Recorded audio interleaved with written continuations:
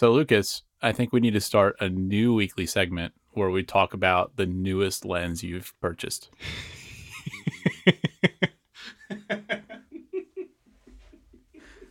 Because it seems like it's a weekly occurrence. It would be, a weekly segment. Not that far off. It's not that bad. I swear, it's not that bad. It's just like, it's like 2, and I didn't even buy one of those myself. So, which one do you want to know about, Daniel? Well, I mean, I know what the choices are, but our listeners don't know what the choices are. Have I not talked about the 23 1.4? I don't know if you did or not. You might have mentioned. I think you did mention that you got that one. Did I? I think you might have mentioned that. Well, if I didn't, why don't you just? If I didn't, just a recap, because I know everyone's dying to know. Lucas, you bought a 23 millimeter lens, but I thought you had a 30 millimeter lens. Why do you need both? Well, you see, I had a 35, and then I sold it, and then I got bedazzled into a 30 millimeter. And then I realized that 30 millimeter just isn't what I'm looking for. And I was looking for a little more of that Fuji magic. And so I sold my 30 millimeter and my 85 millimeter. And I bought the 23 1.4 original with the clutch and everything. I did talk about this because I remember making you pop the clutch. That's right. And do it on mic and be like, That's right. I remember that. Okay. Yep. Okay. Yep. Well, I've been using it, been shooting a lot with it. We went on a trip recently, and I changed my presets on my XH2S, and I set C1, 2, and 3 to film simulation recipes. And so I have one that's, oh boy, this is so bad.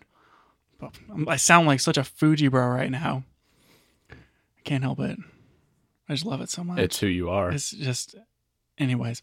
I said one of them is Porta 400. One of them is Kodachrome, like the song. And then one of them is Ektachrome. And I shot a lot with the Kodachrome, but I was shooting on the 23. And there was some pictures where I almost got like a little bit of a swirly bokeh. And I thought that was interesting. Because you have the old one. I have the old one. So it's got more character to it. Exactly. And I took a picture of myself because like 23 is just wide enough that if you hold your arm all the way out, you can take a selfie. 35, you can't do that. 23, you can. So I did that and had a white shirt on, and there is chromatic aberration on the edge of my white shirt. Like if you zoom in at 800%, you can see a little magenta line in the contrast between the bright white and the ground behind me. And I was like, man, this lens isn't perfect, but it's perfect in my heart. I mean, it's part of being a Fuji shooter, right? Right. Well, I mean, it's the reason to get the new 23. The new 23 is like a lot of those problems are solved. So, like, it's not perfect. Like the bokeh isn't exactly, perfect as far as out of focus regions, and there is a little bit of chromatic aberration. But like the pictures I haven't taken with it, it's still wide enough that like I can get away with it being the only lens I have on the camera, which is kind of why I bought it, and it's definitely working. Nice. But it's long enough that if I take a picture of a person, I get that background separation and that background blur. And it looks like super creamy and awesome. Like it has that Fuji look that I'm looking for that I get out of the 16 millimeter. So, man. Okay. So you're pretty happy with it. I'm really happy with it. I do not regret buying it. I'm glad that you talked me into it.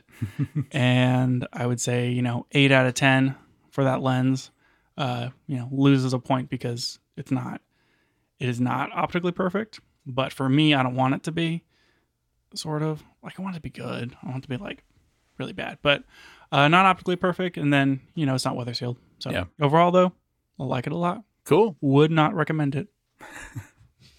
Buy the new one. Yes. Well, I'm glad you like it. And speaking of not optically perfect, you want to talk about the other lens you got? Like so bad. Maybe I should have talked about that one instead. Okay. Somebody in this room bestowed upon me the infamous, famous, beloved Helios 44-2. Which you talked about on a recent episode. I did. This was a part of my Lucas's legendary lens lineup. And this was in the segment entitled Helios Prime and the Swirly Boys. And I've been enjoying shooting with that one as well. On crop sensor, you don't quite get as much of the swirls because it is a full frame lens, and a lot of that character happens on the outer regions of it. And so ever since you gave that to me, I've been like, maybe I should get a speed booster. And I'm like this close to buying one just because of how cool that lens is. Yeah, you're going to buy an adapter that costs 3 times as much as the lens. Yeah. Yeah, yes. Yeah. It's a screw mount. And like I didn't realize that M42 mounts were like a screw. Yeah, I didn't know what that meant.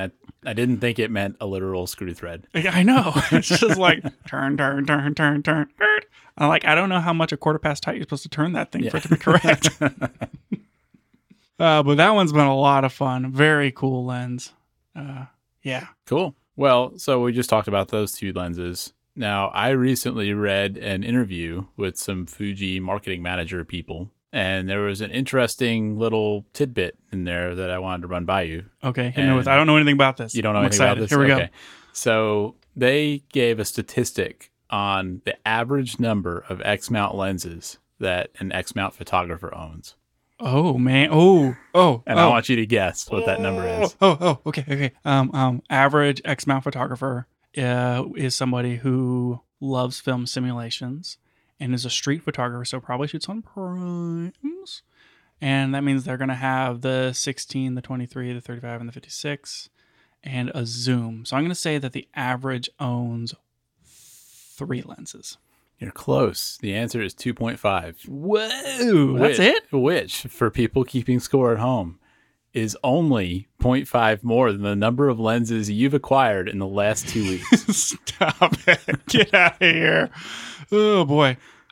I feel like 4 or 5 lenses is about right for a person. I mean, like, if we're counting only X-mount lenses, I only have, like, 4 lenses. I think the Helios counts. Does it count? I mean, like, if we're counting all the lenses that I have, I'm going to need a minute. The thing did say X-mount lenses, so I guess the Helios itself is not X-mount. I think I own like 11 lenses.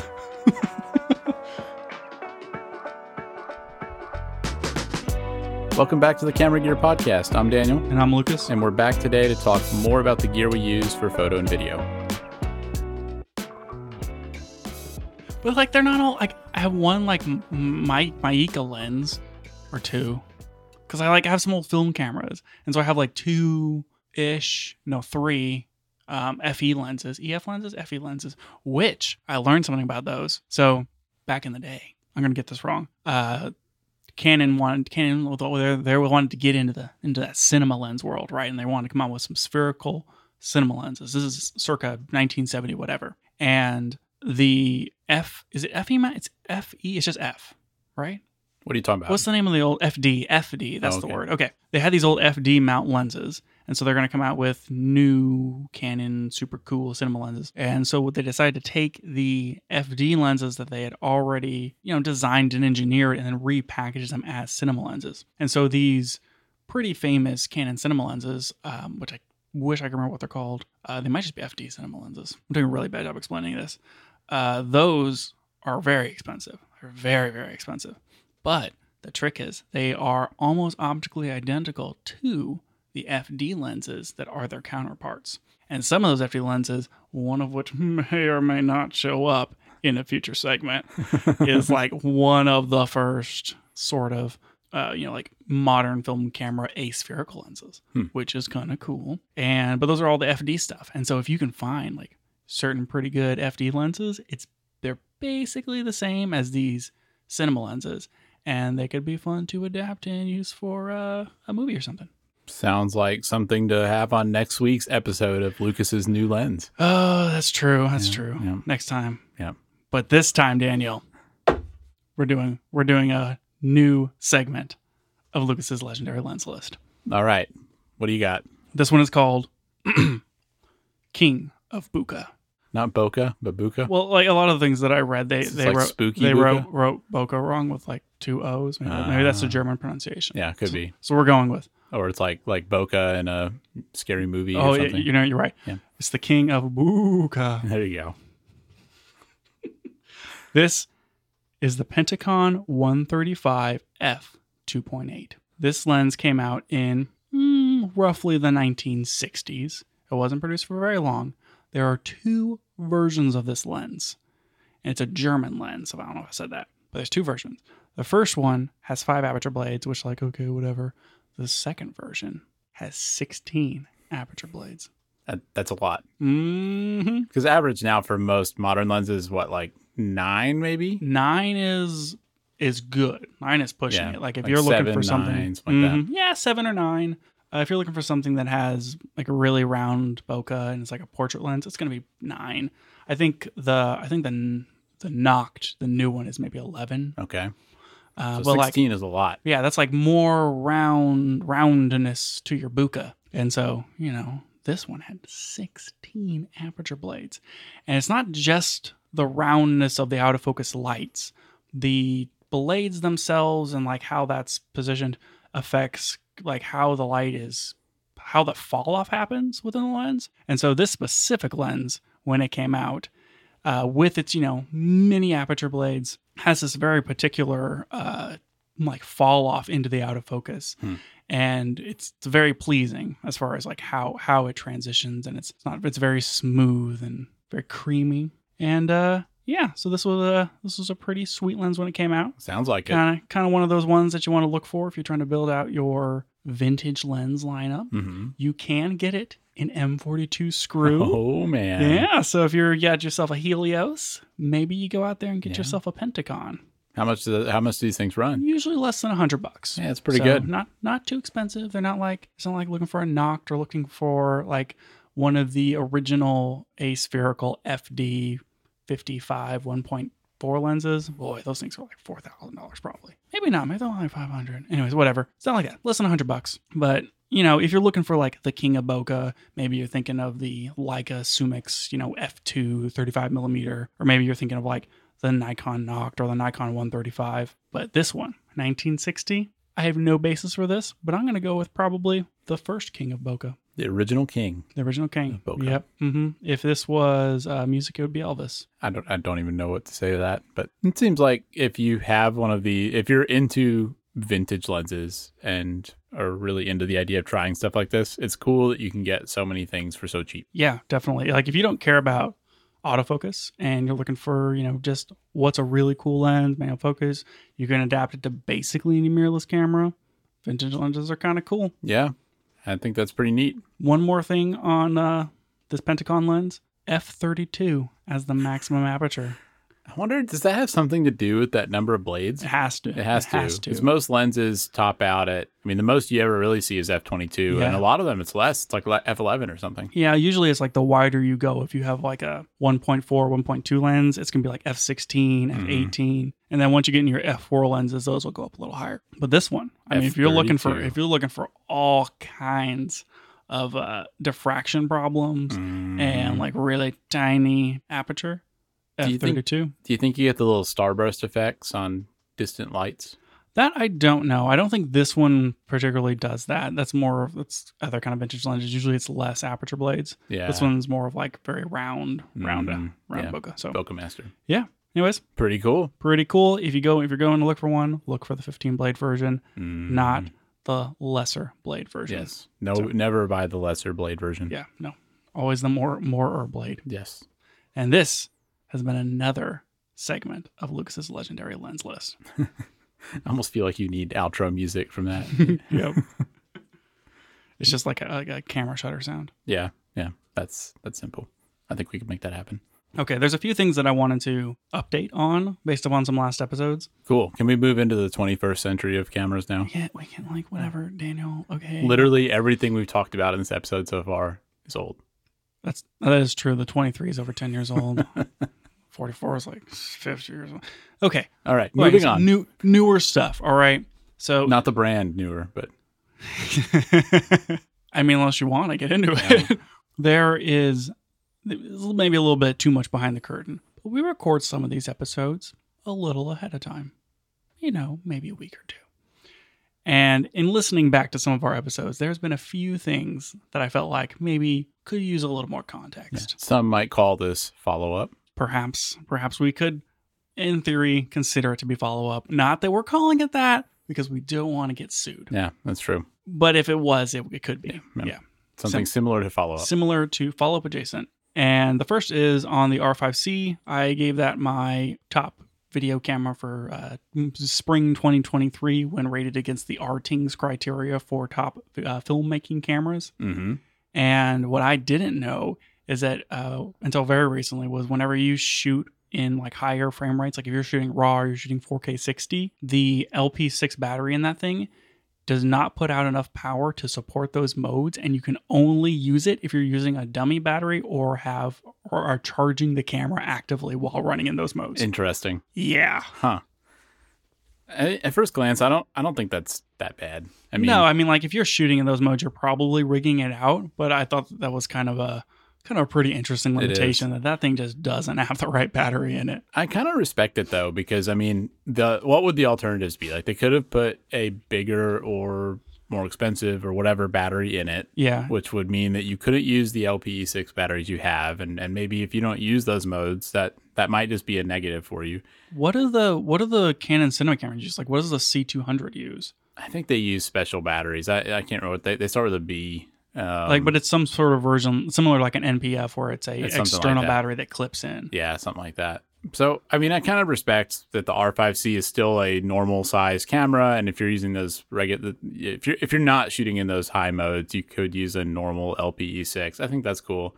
And I also think it's cool that Canon put these features in, because they also could have just said like, well, this is going to have to stay on the C70 and up because we can't power it. Right. And so it's cool that they give you the option to use those modes if you can externally power it. It looks like they're BP batteries, like a BP A60 or BP A30, and that would be the capacity. So yeah, it is. It's cool that it can do it. I mean, hopefully you're rigging it out if you're shooting in RAW and like using the R5C for that kind of thing. But man, it almost made me wish that I had gone with what you had said and said, C70 for my, but I can't change it. Nope. That is in the past. Yeah, we're done there. So I still think the R5C is pretty cool camera. Pretty cool. Very, very interesting that is a limitation. Mm-hmm. Okay, the next thing. So in a recent episode, if not one of the most recent episodes, we discussed rumors for the upcoming A7C Mark II and that it could be coming out. And I pitched to you that if the A7C Mark II is A7 IV, but cheaper and in a different body with some lower res screens, we're talking about something that's basically an A7 IV for $1,800. Right. And I was like, would you buy that, or would you buy a Panasonic S5 II? And we didn't mention the Canon R8 because it hadn't come out yet. Mm-hmm. And so that was like, it felt very missing in the conversation. Yeah. Because that one, if the A7C Mark II comes in at $1,700 or $1,800, the R8 is already cheaper. Yep. And can do things that the A7 IV cannot. And we were pretty impressed with the R8. We were pretty impressed with the R8. So in that context, I mean, if you got, say like the A7C Mark II comes in at the same price. You got the Sony camera at $1,500, you got the R8 at $1,500, and you're cross-shopping those two. What do you do? I mean, I think it's pretty hard to decide. I think I'd have to give the edge to Sony mostly because of the lenses. Man, that's kind of what we said last time. Was like, man, E-mount lenses, that Tamron 35 to whatever 120, a lot of cheap Sigma glass. Yeah. Nothing's changed much in that regard, but I mean, it's just like these Canon cameras seem cool. And I mean, even the lower end stuff like the R50 and all that seem cool, but I just can't get over the lens thing. They're just so expensive. Yeah. So expensive. And there's no path to there being a cheaper lens option.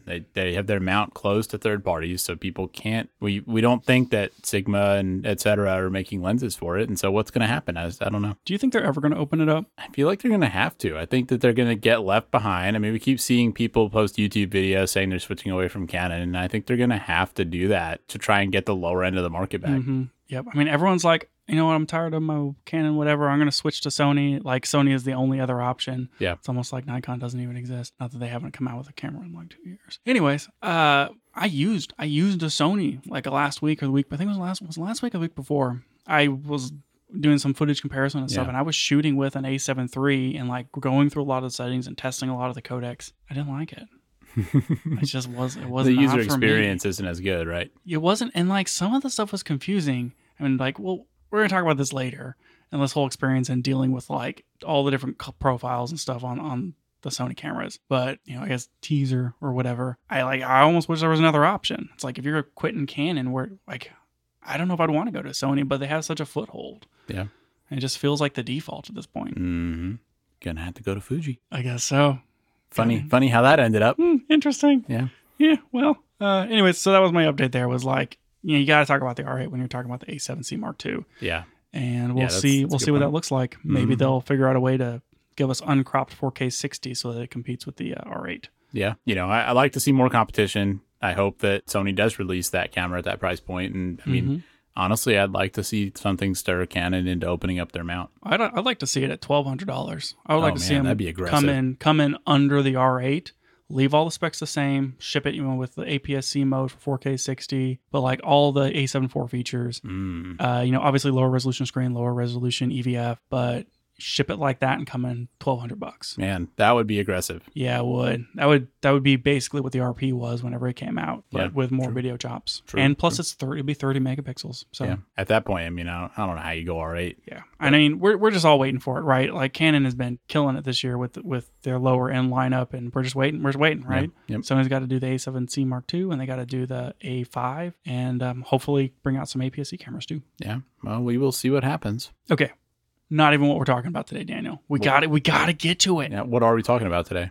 Did you watch that Aputure event? I did. Did you? No, I didn't. Are you up to speed enough to talk about it? Yeah, I think so. All right, hit me with it. What did Aputure release today that I can't live without? So they announced 3 new things. The first was an update to their Cobb series of lights. So they have the Cobb 60 that we've talked about on this show. They also have a 100 series and a 200 series, and these are basically affordable lighting options from Aputure. So they're under their Amaran branding. Right. Is Amaran is their consumer affordable? Basically, yeah. It's like they have plastic bodies instead of the metal bodies on the Aputure branded lights, and they're just more consumer grade. Were all of these marked with an S to indicate that they are like the next version? The new ones were, yeah. Okay, so we have like a COB 60XS and then a Amaran 100XS.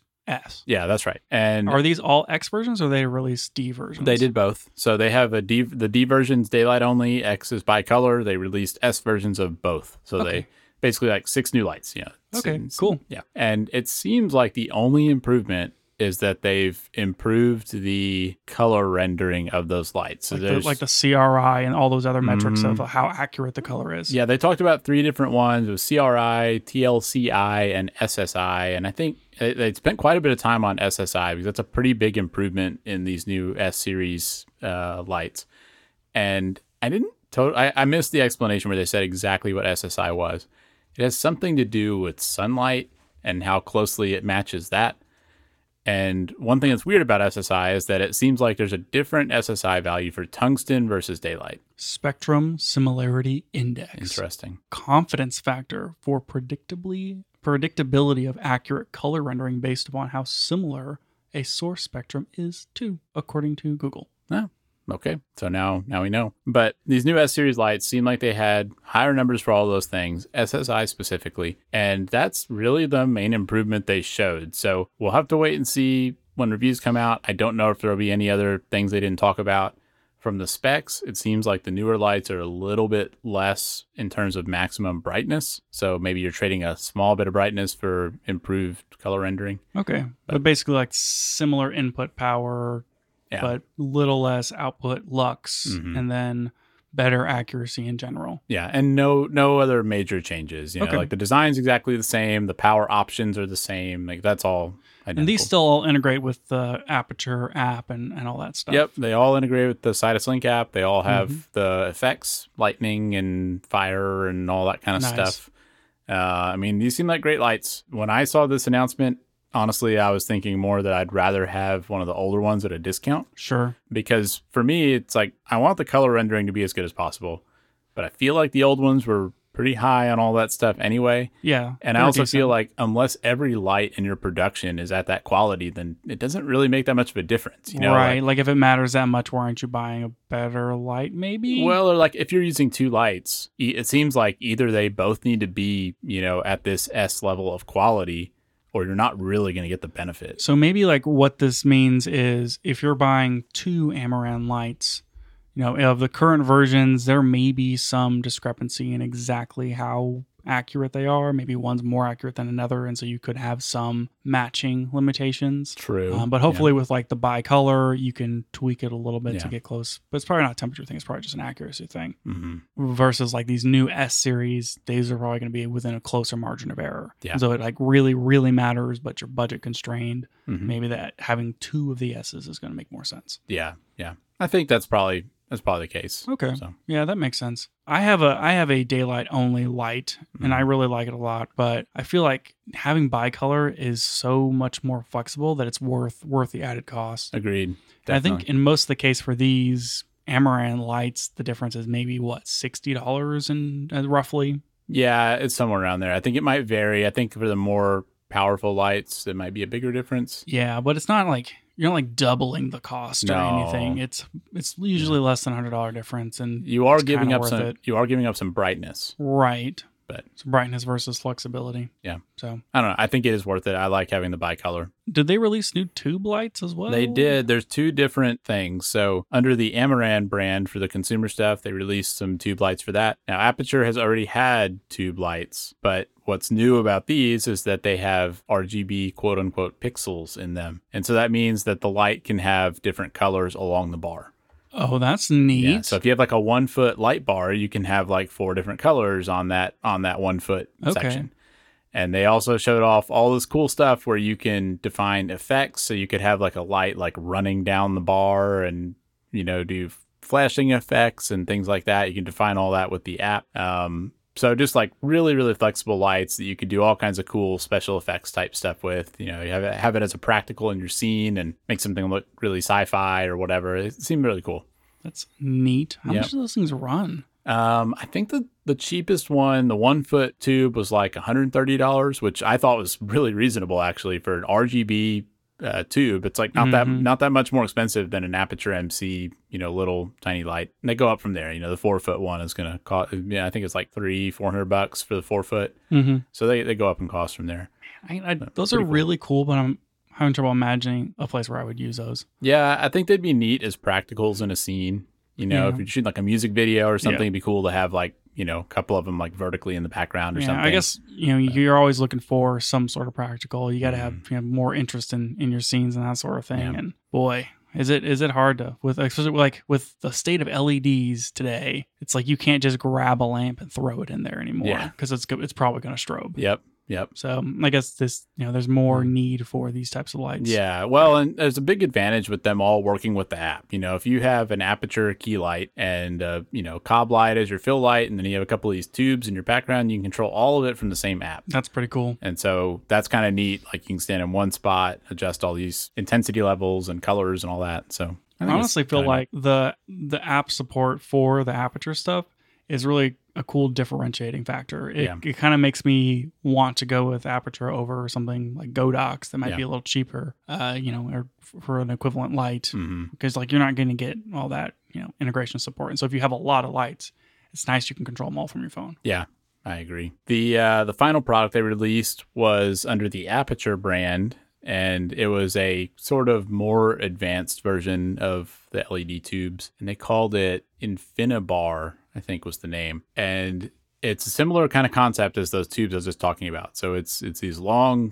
LED strips basically that can be multiple colors. So you can get 12 different colors in a 1 foot section, at the same time, and do those same running effects and all that. But this system, it's made to, be able to kind of like build up shapes and stuff. So they have this whole set of kits where you can get these like metal brackets to mount them together in different ways and stuff. And they were showing triangles and stars and squares and just all kinds of things. And they show all these examples of how you can use it, where they've built up like a grid of these things. And then you have people like dancing in front of it or whatever. And it's just this like super flexible colored lighting system thing. Interesting. Yeah. So like build out frames for your set or whatever. Yeah. Yeah. And what's cool about these and what sets them apart is that the light goes all the way to the very end of the bar. And so they call it Infinibar because you can put multiple of them together and there's no seam between them. It just looks like one continuous light. That's cool. Yeah. So pretty neat product. Probably has some uses on high budget productions, but man, is it expensive. I mean, it is unbelievably expensive to get that stuff. Like What are we talking here? I mean, for a single light, you can get one for under $1,000. Okay. But if you want like a kit to build, like a square or some sort of shape or something, I mean, it easily gets up to like $5,000-$6,000. Nice. If you want the metal brackets to shape things together and all that, they sell a kit of those for like $1,400. Jeez. You can get a single metal bracket for like $80.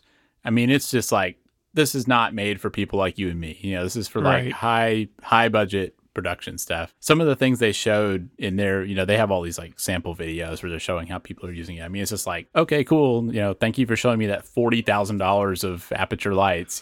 Could be like a studio setup. You know, you have your lights set up for whoever's going to rent your space, and then they can just set it however they want to. So I mean, it's cool to see all this stuff, and like it all kind of trickles down. It starts at this level where it costs a lot, but I mean, this is kind of showing like what is going to be a few $100 in 5 years. So it's kind of cool. That is pretty cool. How long till we start seeing this? I think it's all available in YouTube videos. Yeah, probably not long. I don't know if the InfiniBar stuff is available yet. It might be.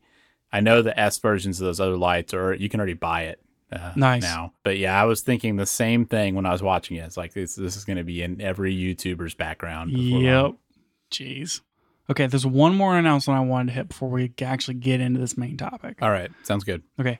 There has been a rumor, and I guess it's an announcement from Tamron. I think this is up for pre-order, but finally, Tamron said, hey, we're going to come out with lenses for the XF mount. We're going to come out with 3 zooms.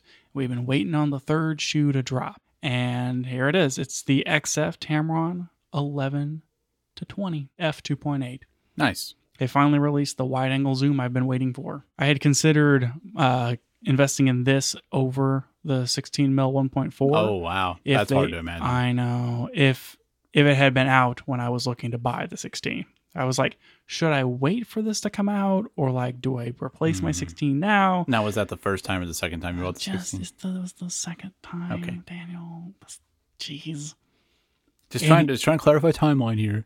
Anyway. So, there isn't a good, that's not true.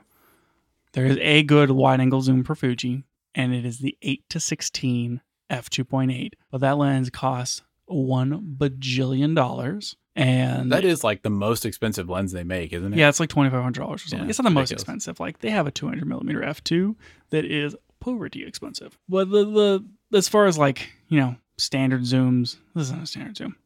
The 8-16 is expensive. You can't put a filter on it. It's like bulbous and everything. Mm-hmm. But that lens is incredibly sharp and super fantastic. The 10-24, which is optically stabilized and is f4, is not great. You had that lens, and not only was the f4 a little limiting, but it was also just not super sharp, right? Right, exactly. The f4 was limiting. I mean, shooting indoors with it, I used it for like a weekend and then I returned it. Mm-hmm. And it was cool to be able to like shoot video with it. I liked shooting at 10 and 12 millimeter. That was very fun. But man, it was so distorted. And like I was inside, I was shooting at 3200 ISO minimum, even in the daylight, just because of how slow it is at f4. Mm-hmm. And so I returned that lens and I bought the 16, and I didn't even think about the lens afterwards. Yeah, because the 16 is so good. Mm-hmm. Love that. That was the first time I bought the 16mm. So this one's going to be f2.8, so it may solve that problem a little bit. So this is f2.8. The minimal focus distance on this lens. So Tamron's released this lens for Sony before. So it's a Sony APS-C lens, and they're basically just remounting it. So it's not going to have an aperture ring. It's not going to have any like switches or anything on it. Same as the 17-70. Yeah, it's basically exactly the same as the 17-70 as far as like build quality, the polycarbonate outside, all that stuff. But I mean, at the wide end, the minimal focus distance, so if you're shooting at 10mm, minimal focus is 5.9 inches. That's really close. That's really close. The 16mm is pretty much the same. It's like 4 or 5.5 inches or something. And you're always talking about how you like the close focus. Yeah, that's one of the exciting things that you can do with the 16, in my opinion, is like you can get very close to the subject, and so you get this really interesting like out of focus behind them, but because it's such a wide view, you see a lot of background in behind your subject. And you just get, it's a really interesting effect that you can't get if you don't have a very close focusing wide angle lens, which the 16 is, and this is. So it meets that requirement. It's f2.8, so it's nice and fast. And it's a great range, 11 to 20 on APS-C. I mean, it's basically your 16 to 30 or whatever. Good point. Yeah, especially like for vlogging or something, it'd probably be an ideal lens. Yeah, so like I always felt like this lens is just straight up missing from Fuji's lineup, and they haven't really released anything. I know that like they made it so that you can buy like the 8 to 16, the 16 to 55, and the 55 to 140, and then like there's your Trinity. But for me, this is a better lens than the 8 to 16 for most people. Yeah. 10 millimeters is pretty wide. It's not like full frame 16 millimeter wide, but it's like 20 millimeters, which is wider than standard 24. And not optically stabilized, but that wide, I would argue that you probably don't need it. It's got one of those fast focusing motors in it, and I'm pretty excited for this to come out. I don't think I will buy it because I did buy the 16, and I don't need a wide angle lens and a wide angle zoom, and I prefer primes anyway. But I think this is your lens, Daniel. How much does the Sony one cost? You know? I mean, they're not that expensive. Tamron, because I'm assuming it'd be about the same. Looks like the Sony one's about $700 new. Used, you can find them for closer to $5. Okay, not bad. It's so funny. Like, I mean, the 17 to 70, I think we've talked about. Like, it's such a useful lens, and I like the shots I get with it because it's often in the range that I need it to be. But I just don't. The lens does not bring me joy. It feels cheap, and it's stupidly long, and I don't know. It's fine, but it's not my favorite. Yeah, I have a similar apathy towards that lens. It's not like the 16 mil and the 23 millimeter that I use where I'm like, I love these lenses. I really like taking pictures with them. I love the way that they look, and just it has something about it. Yeah, the 17 to 70 just doesn't have that. Yeah, I don't know if this lens would feel the same as that, but the range definitely sounds useful. The price sounds about right.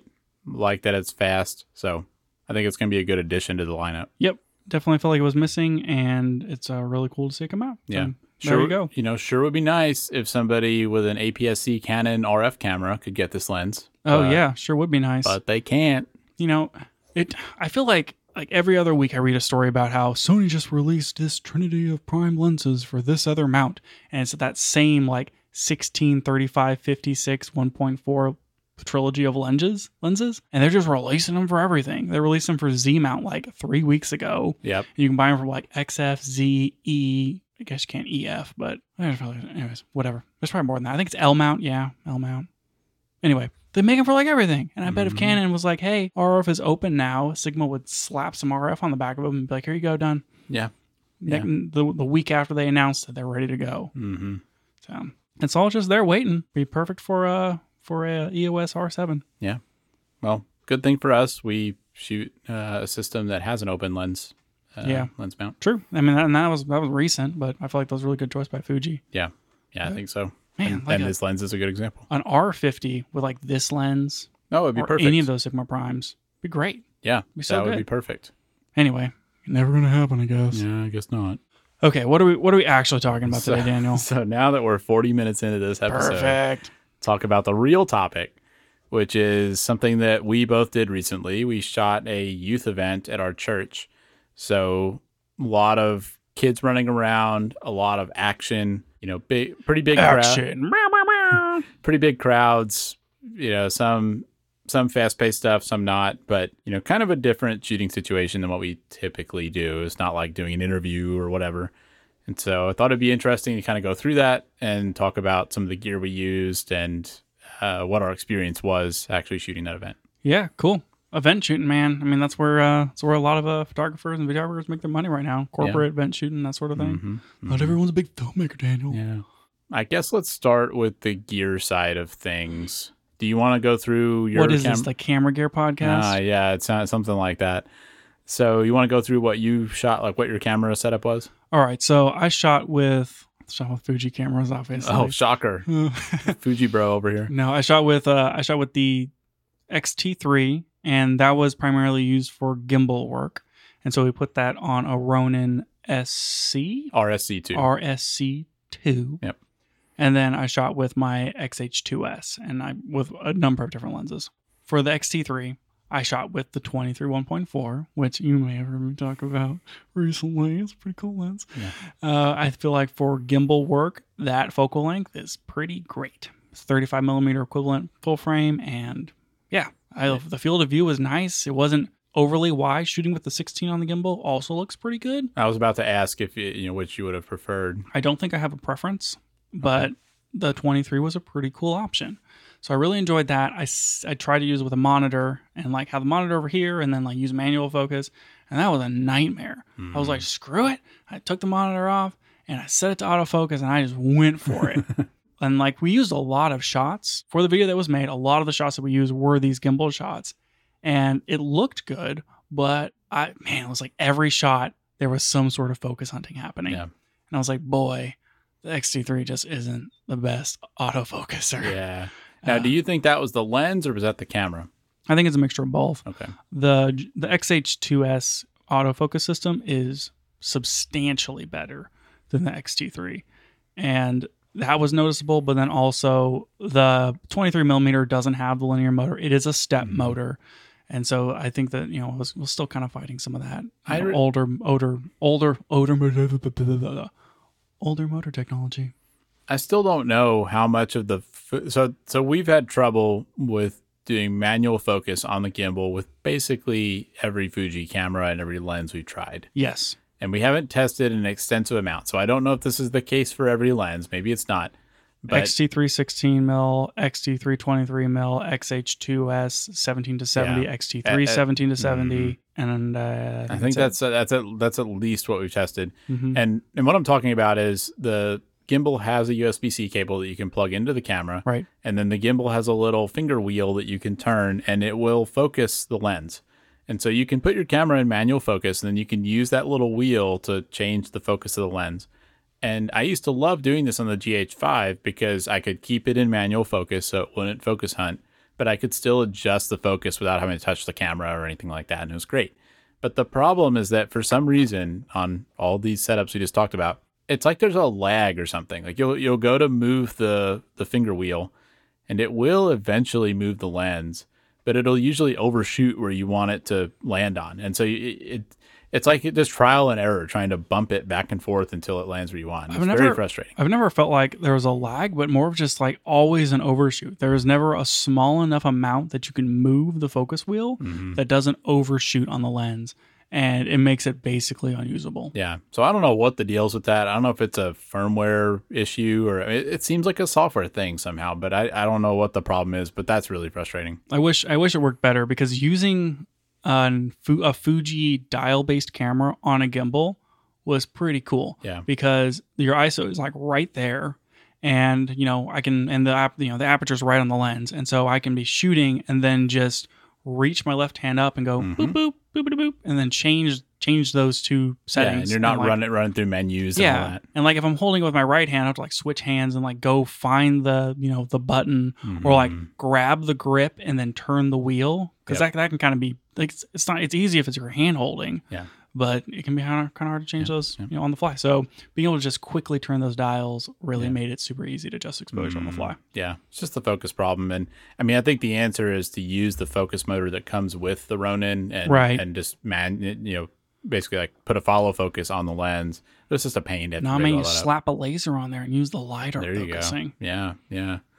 Was it the Ronin 40S where like it shows you a forward backward depth map? Yeah, so cool.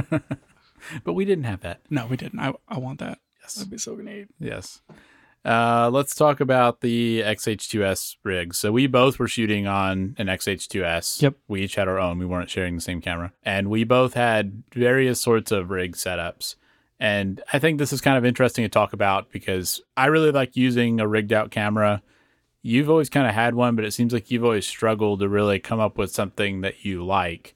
Yeah, I always end up like taking it apart or using it differently than I imagined that I was going to use it, and I just don't like it. And I also have a little bit of that problem too, where I imagine something in my head, and then I build it, and then I try it, and sometimes it works, and sometimes it doesn't. And so I was interested going into this event to see how things were going to go, and I think both of us had maybe a slightly different setup than we normally do. So do you want to talk about kind of how you set yours up? And then how it went for you? Yeah, so like right before we launched this podcast, I bought a new handle for my cage, and it was a small rig handle with the start-stop button. And this was one of the events where I got to heavily use XH2S within a rigged setting. Most of the other stuff that we've shot in the last year, which is quite a few things, it didn't really make sense to like rig up into a cage. Yep. And like go that whole route versus this where it's like get the battery on there, get the monitor, you're going to be on the floor for a couple hours, like rig the cage out. Yeah. And so I did, and like, use that handle heavily, and boy, is having that button on there godsend, because you can just hit a button and start recording. You don't gotta like go over here and find the stupid shutter button. Yep. You don't have to like readjust your grip. It's right there. So that was great. So what do you have besides the top handle? Yeah, so I got the top handle, and then I finally just gave in and bought a second monitor mount. I had originally, when I bought that handle, I wanted to get the monitor to be mounted to the front, not to the top of the handle, but to the front of the handle, to get that monitor into a lower profile situation, because I hate it whenever the rig is like super, super tall. Yeah. And I want the monitor to be like as low as possible, close to the lens as possible. And the previous mount that I had, like I thought that I could adapt to an Airy mount with it just didn't work. And so I bought the Airy small rig monitor mount, and that thing's really cool.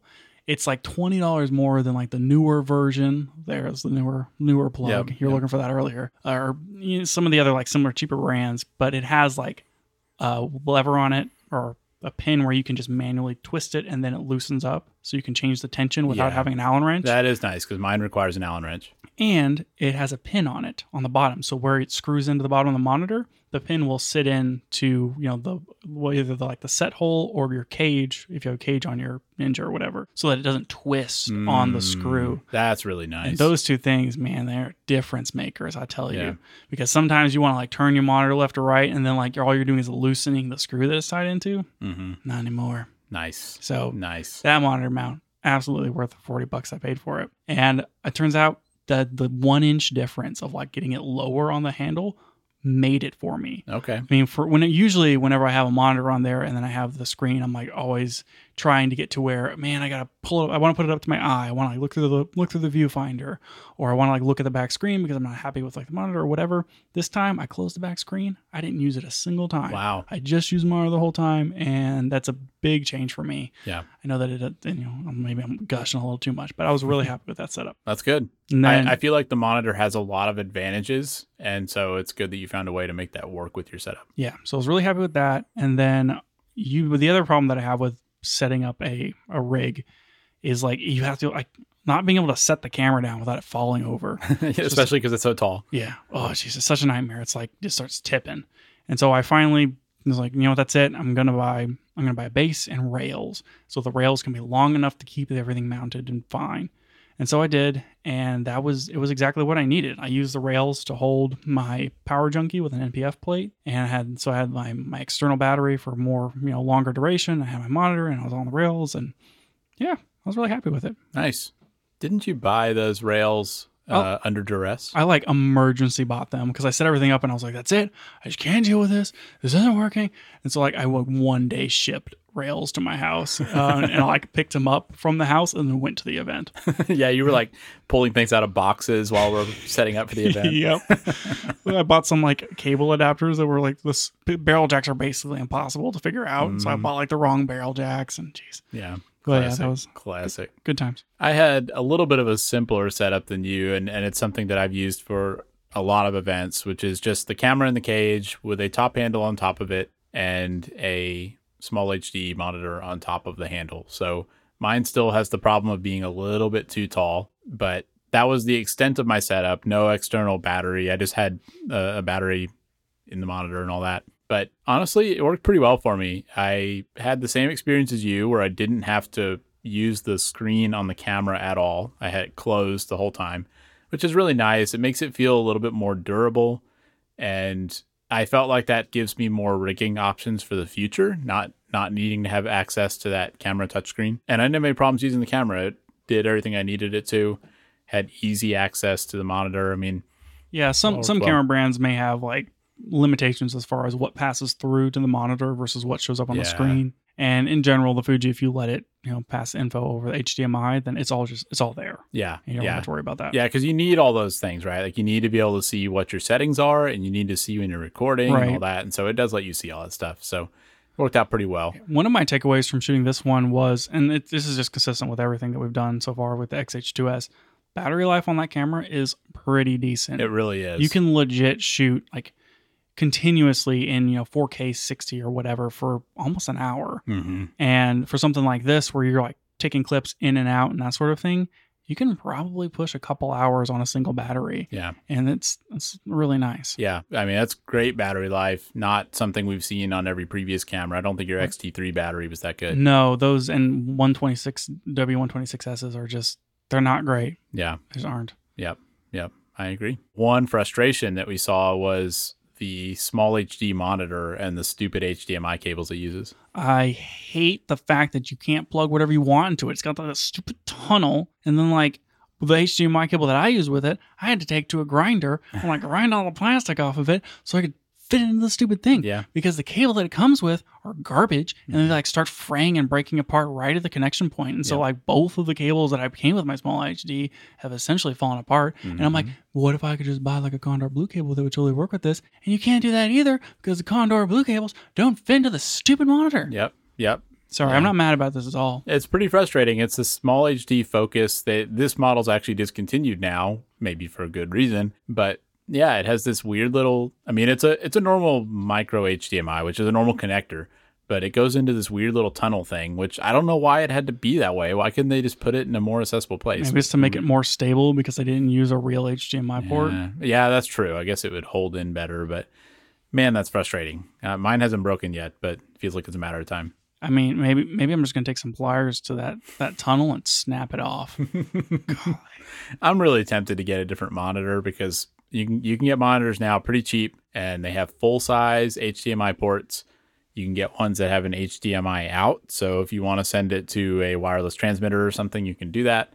And I don't know, I'm tempted. Well, if you're tempted by monitors, may I interest you in this Viltrox 5.5-inch monitor that was just recently announced? Ooh. It costs $169. I mean, that's a pretty good price. Daniel has not seen this before. I haven't. I'm looking at this live on air. Interesting. Where did you hear about it? Cine D. I'll have to check that out later. It's got a wheel on it that does something. Ooh. We all love a good knob. We may have some follow-up on this in a few weeks because I'm kind of tempted. I don't know if I will or not, but the biggest problem I have with the small HD is that it's only 720p, and I feel like having higher resolution would be good to be able to really see focus. You can tell. You can like really tell that it's 720p. Yeah. With like the advantage of it is that it goes to 1,000 nits. Yeah. It does get get a matte screen. Might be 800. I don't know if it's 1,000, but it does get bright, but I want something that has a full-size HDMI port. I want HDMI out. I want power input because the only thing you get on the small HD is an NPF plate. So you have to use a dummy battery to power it, which is kind of goofy. And then, I mean, it's just old. We both got it like 3 years ago, and there's better things now for lower prices. I mean, it sounds like you want like a Shinobi or something. Yeah, that's an option. I've actually been looking at some stuff that Portkeys makes. Okay, yeah. So isn't Portkeys owned by somebody? I don't know. Yeah, I think they're a Chinese brand, but I don't know who owns them. But I mean, they had some stuff for like 125 or 160 that looked pretty good. And one thing I liked about it is that they're a lot smaller. So it's like the size of a cell phone rather than. Oh, really? I mean, it's still a 5-inch screen, but the bezels are really small. And I thought that could be really nice to just have a more compact setup. And so I'm kind of interested in that. That sounds. Oh my gosh, Daniel! I'm looking at their website and they have one that is an all white. They took an all white Komodo 6K and they put an all white Viltrox Cine lens on it and then matched it with an all white Portkey monitor. I like the sound of that. I am dying over here. This is too cool. Lucas's new camera setup. Oh boy, I only buy cameras in white now. It's my new thing. Right. I'm gonna get all my cameras powder coated. Nice. All right, let's move on. I want to cover a few more things. Right. So, but Daniel, why not just use your Ninja? Great question. The Ninja weighs a lot. That's the biggest problem I have with it. But I also don't feel like the Ninja is as good of a monitor. So when I've used some of these other like if I compare my small HD Focus versus the Ninja, the small HD is literally half the weight, which definitely adds up if you're carrying it around for a whole event. But the Ninja, to me, for one thing, the colors on the screen don't feel like they are representative of what I see in the camera. I feel like I have to do a lot of tweaking to get that right, which is really annoying. And just the assist features aren't as good. There aren't as many assist features as you get with the monitor. If I just need a monitor, I prefer using a dedicated monitor. I feel like we've had some reliability issues with the Ninja in past as well. That was mostly related to recording, but muy interesante. Yeah. But one thing that is interesting is that the Ninja actually saved us a little bit during this event, too. Oh, yeah. So when we were doing this, we were filming for a video that was going to be released after the event. But we also, had a lot of people in this room, and there were some big screens in the room. And so we wanted to be able to show things live on the screen as they were happening. It was like a live event, trying to make it exciting. And so we have a couple of broadcast cameras that we use, to stream events. And we decided we would use one of those kind of for both purposes. So we were going to stream it in the room, but then also record to it so that we could use that footage when we made a video later. And what camera is this, Daniel? And this is a Blackmagic Pocket 6K camera. So, pretty popular. A lot of people use those for filming. It's a really good camera. And we have it all rigged up on a shoulder rig. We have a Teradek wireless transmitter and all that. So that's how we're handling the live side of it. But we discovered very quickly when we tried to set it up for recording that the Blackmagic Pocket 6K cannot record in H.264 or H.265 or anything like that. I don't know how we didn't know this up to this point. Same here. It's like, oh, cool, you can record SSD and all that stuff. Apparently, you have to record SSD because the lowest codec is ProRes LT. Yeah. And it's going to be like a gig a second. Yeah. Like literally, the lowest codec you can get is ProRes LT. You have various ProRes options as well as Blackmagic RAW. Mm-hmm. And the files are huge. I mean, I shot a file that was under a minute long, and it was like 3 gigs. It's crazy. Yeah, I mean, like, great if you're filmmaking and you need those codecs, but I mean, most people out there are used to Sony cameras that shoot in only like 15 megabits per second. Yeah. It's just kind of annoying because, I mean, no matter what you're doing, even if you are making a film or something, you might want to take a quick test clip with your camera just to kind of understand what the scene's going to look like or framing or something like that. And I would love to see an H.265 option in that camera. Yeah, no kidding. Nope. Wow. So we use the Ninja to record H.265, which is an added cost for the Ninja because you have to pay to license that codec. Yeah, which fortunately we already had that and we had one there, so it was fine. But it sure did feel goofy to have this $2,000 camera and have to add, probably I guess about $600 or $700 worth of extra gear to record a lower codec. Yeah, that's kind of funny. Yeah. We've never used that camera to record internal ever. It's only ever been used to either broadcast that signal over HDMI or to record to an external monitor. It's pretty ridiculous. Yep. All right. Talk to me about what lenses you used. I mean, you know how it is, man. I mean, it's just Tamron 17-70. It's all you need. MVP. I didn't use that lens one time. I actually used it almost exclusively. So I used my 50 to Again? 140. Yeah, I used my 50 to 140 a little bit, but a lot of what I used was that 17-70. And it's just, you're at an event with a lot of people and you can get tight shots at 70 or you can zoom out and get wide stuff. I mean, it's a great range. Well, I got some delicious footage with your 50 to 140. Well, I'm glad one of us used it. And then I said to myself, what if I went even more telephoto and I adapted the Canon 70 to 200 to my camera, which on APS-C gets you to 300. Yep. And that lens, for one, is enormous. Yeah. The 2.8 stabilized version is just freaking huge. Yep. And so I'm like, man, I'm like, this is gonna snap the lens mount off my camera. So I'm like making sure I hold the lens precariously. Like holding the camera by the lens. Mm-hmm. Yeah, exactly. Jeez, because the lens is more precious than the camera. Anyway, and so I don't know what it is about that lens, but it doesn't matter what camera you put the 70 to 200 EF, like the good one, the 2.8 image stabilized. Yeah. That lens looks incredible. It really does. Because we use it on Blackmagic Ursas too, and it looks really good on those. It's just like the way it's so perfectly sharp, and the way the contrast looks as far as like the light roll off and like just the way that it renders images on the sensor. Oh man, yeah, I cannot get over how good the 70 to 200. I'm gonna put that on my list. I mean, it probably should be on your list, honestly. I'm just gonna go ahead and add that up here, right under this. This one right here, the next one. They don't make them like they used to. There we go. And then there we go. Teaser That's for good. And so I'll have to come up with a really good title. Canon EF 70 to 200. All right, you just wait. Everyone's gonna forget about this. They're gonna be like, "What, do you have lens on the Lucas Legendary lens lineup?" I'm like, "Yeah, you betcha." Anyway, what are we talking about? What other lenses did you use besides that legendary I lens? mean, yeah. I don't think I used the 17 to 70. I used a 24 to 105 on because I ran the mobile rig, and then I used the 23 1.4. Yeah. I didn't use the Helios, unfortunately. Should have, and I didn't use the 16. I brought my 80 macro because I thought it'd be cool because like that one is also one of those. It's built for macro, and so like the bokeh's not perfect, and you get this really weird looking bokeh. And I've been wanting to shoot stuff where I had a lot of moving lights and a lot of really interesting like out of focus areas. And so I brought that lens with the intent of like I'm gonna get some really weird footage with this thing. Didn't use it at all. Didn't happen, It was unfortunate because that lens is probably the sharpest lens ever made ever. Yeah, I'm sure that's not an exaggeration at all. It's so sharp. I mean, something like this, I basically brought most of my lenses, which is not saying much. I don't have that many Fuji lenses, but Would you say you had 2.5 Fuji lenses? I think I do. I have about 2.5 Fuji lenses. But I mean, it's cheap to bring lenses, right? Like it's just putting them in the bag, and you never really know what you're going to need. But for me, it was like I could have gotten away with two. 17 to 70 and the 50 to 140. It's a pretty wide range. Welcome to event shooting, Daniel, where you need a 24 to 70 and a 70 to 200. Yeah, literally where I've ended up. Every wedding photographer and videographer will be like, "We were telling you the whole time." Yep, you're right. Anything else on gear? Man, whenever we were shooting this thing, I would shoot in like F-Log 2 because I can't help myself.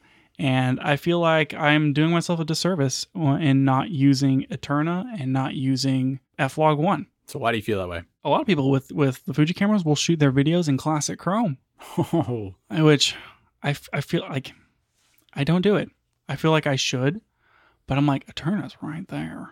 I mean, I can just use Eterna. And so I feel like I have to shoot in Eterna. It is a little flatter, a little more flexible, but I feel like I'm missing out not shooting in classic chrome. Anyway, it's not what I'm talking about.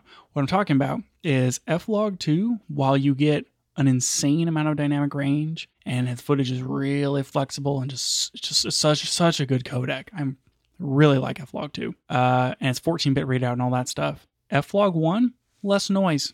I was doing a lot of A/B testing, which we'll talk about later with a Sony camera and trying to like color match footage.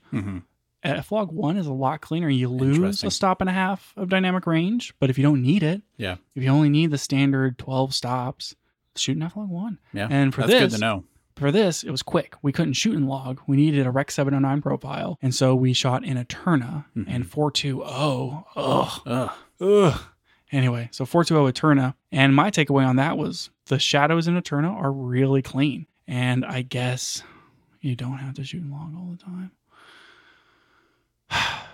It's hard for you to admit that, isn't it? Yeah, it is. I mean, I didn't really shoot in log that much on the XT3, but with all like the color grading stuff that we've been doing and, knowing about like learning more about like Rec 20 and different color spaces and all this stuff, I'm like, why would I not shoot in log to get all this extra color information? Maybe shooting this whole huge gamut, and then I'll conform it down. But for something like this, where we just needed the footage right away, Eterna looks really good. Yeah. It's very flexible. It's a flatter profile, but and so like you're saving your shadows, but also the shadows look pretty clean, even up to like ISO 6400 on the XH2S.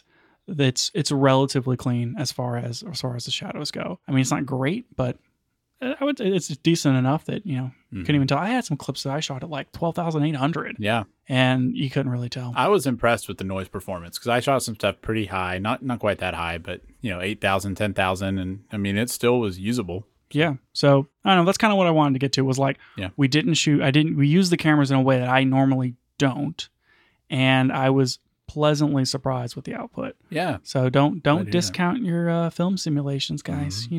Use your classic chrome, use your Eterna. Don't shoot in Velvia. Ugh, boy. Maybe for landscapes, but like video in Velvia, don't do it. This segment brought to you by Resident Fuji Bro. I mean, I could talk about more film simulations. No, let's not. Last thing I wanted to cover was just a brief bit on our shooting strategy for this, because I think we learned some things from some of the past events we've done. And if there's anybody out there that's going to be shooting video for events, maybe we can share a little bit about what we did and what we thought worked well. Sure. Yeah, that sounds good. Yeah. One of the things that I really picked up on that was big learning for me over time is that if I am at an event and I have a camera, I'm going to shoot footage. Yeah. And I can't stop myself. If I'm there, if I'm in the room with my camera and I see something happen, I'm like, gotta film it. And I don't seem to be able to tell myself, I already have enough clips of that. I need to not film that. I just want to film it because I think maybe this one's better than the last one I got, or whatever. Yeah. And so what I've learned is that, you can be strategic about it. And it's like, we look at the schedule for these events and kind of figure out when are things happening? Like, what are the key moments I need to be there for? Make sure you're there for those. Get in there, get a couple of shots. And then what I found is that I just need to leave the room and just remove myself from the situation. And so I would leave and I would go back to the office where we were offloading footage and I would just hang out back there and talk to the guy who was editing the video. Yeah. I think that worked a lot better because I wasn't just running around the whole time filming. I think he was happier because we didn't have, dozens of gigs of video and we still ended up with a really nice result. It was funny that like, that's always the thing that like both of us have learned. Like it's easy to overshoot, don't overshoot. And so one of the other people that we were shooting with had showed up in the office and was like, guys, I got to get out of there. I'm just going to keep taking pictures. And it's like the same thing. We weren't even talking about it. And it's like, oh yeah, well, this person does a lot of like freelance work and it's like, they figured it out. Right. And it's like, you've got what you need. Don't keep going. Yep. And especially if like, you're not the one who's reviewing or editing the footage, it can feel like you're doing a favor for somebody to be like, well, look at all this great footage that I got. But at the end of the day, it's almost a disservice because now they have to go through that much more footage. Mm-hmm. And so it's like learning how to see the shot and then get the shot rather than just being like filming all the time. Yeah, absolutely. Well, the other part of it was, like you mentioned, we were working with other people. It wasn't just you and me. And so we had a pretty strategic plan as far as like, okay, who's going to be getting what? But then also, if I saw you shooting something on stage or whatever, I was like, okay, they're covering that. Let me go work the crowd or let me go get this other stuff. And so knowing like watching where are the other people that I'm working with and like, let's not be capturing the same thing. Let's make sure we have spread coverage and you got to like work with the people that you work with. Yeah, absolutely. And I mean, kind of like along with both of those things, knowing what your event is and what you have to have. So talking to whoever is going to be putting that video together and understanding what key things do you need. If it's a multi-day or, multi-activity event, can you have them look at some of the clips that you shot and kind of give you feedback on what they need more of? And just like really being aware of what you need more of, I think is useful. Yeah. And we were in the fortunate situation where the person editing this had a really good idea of like what they were going to put together. Like, okay, this is going to go in this segment. This is going to go in this segment. And so we're shooting. And at one point they're like, oh, well, I have everything I need to edit this portion of the video. Don't get any more of this. Yep. It's like, great, we're done. Perfect. Check. Yep. That part's done. And then this is something that's coming up with another next shoot that we're planning, which is kind of set roles for people. Like if I'm out there shooting on a 70 to 200, you're not out there also shooting on a 70 to 200. Yeah. It's like if I'm focusing on detail shots, then someone else needs to focus on wide shots. Yeah. So you can make sure to get the coverage that you need for what you're trying to do. Yep. Yeah. So, I mean, I feel like this is all kind of basic stuff, but honestly, it's not something that, people talk about necessarily whenever you're getting into shooting events or this sort of thing. And like, well, what do you need to be thinking about to plan and like how many people you're working with and like not overshooting and, knowing what the edit's going to look like ahead of time and just all that planning feels like soft skills that, is a huge part of making, shooting anything easier. It took us a while to learn all that. And yeah, I mean, it's kind of like a hard-won lesson for us and hopefully it makes it easier for somebody else. Cool. That's pretty good. Is that everything on the event that we want to cover? I think so. I think that pretty much covers it. Okay, great. I got one more thing. All right, let's make it quick. What is this trident lamp thing that you have in the corner over here? It's like look blocky, like it's rectangles. Yeah. But it's three. Yeah, is it a lamp? It is a lamp. Yes. Interesting. It's like a trident, but if one of the legs was lower. What kind of do they have shades? What kind of bulbs do you put on that thing? Regular bulbs. I think I need to order shades for it. This has been the Lamp Podcast. Yes. Now that we've brought everybody into our studio, visit us next week when we're talking about the new IKEA fixture. We talked about the Aputure event this week. We're going to talk about the IKEA event next week. Yep. There we go. Yeah. That's it for the show today. Thanks for listening, and we'd encourage you to rate the show on iTunes and tell a friend, but only if you enjoyed it. You can find out more about us on our website at cameragearpodcast.com. We'll be back with more next week.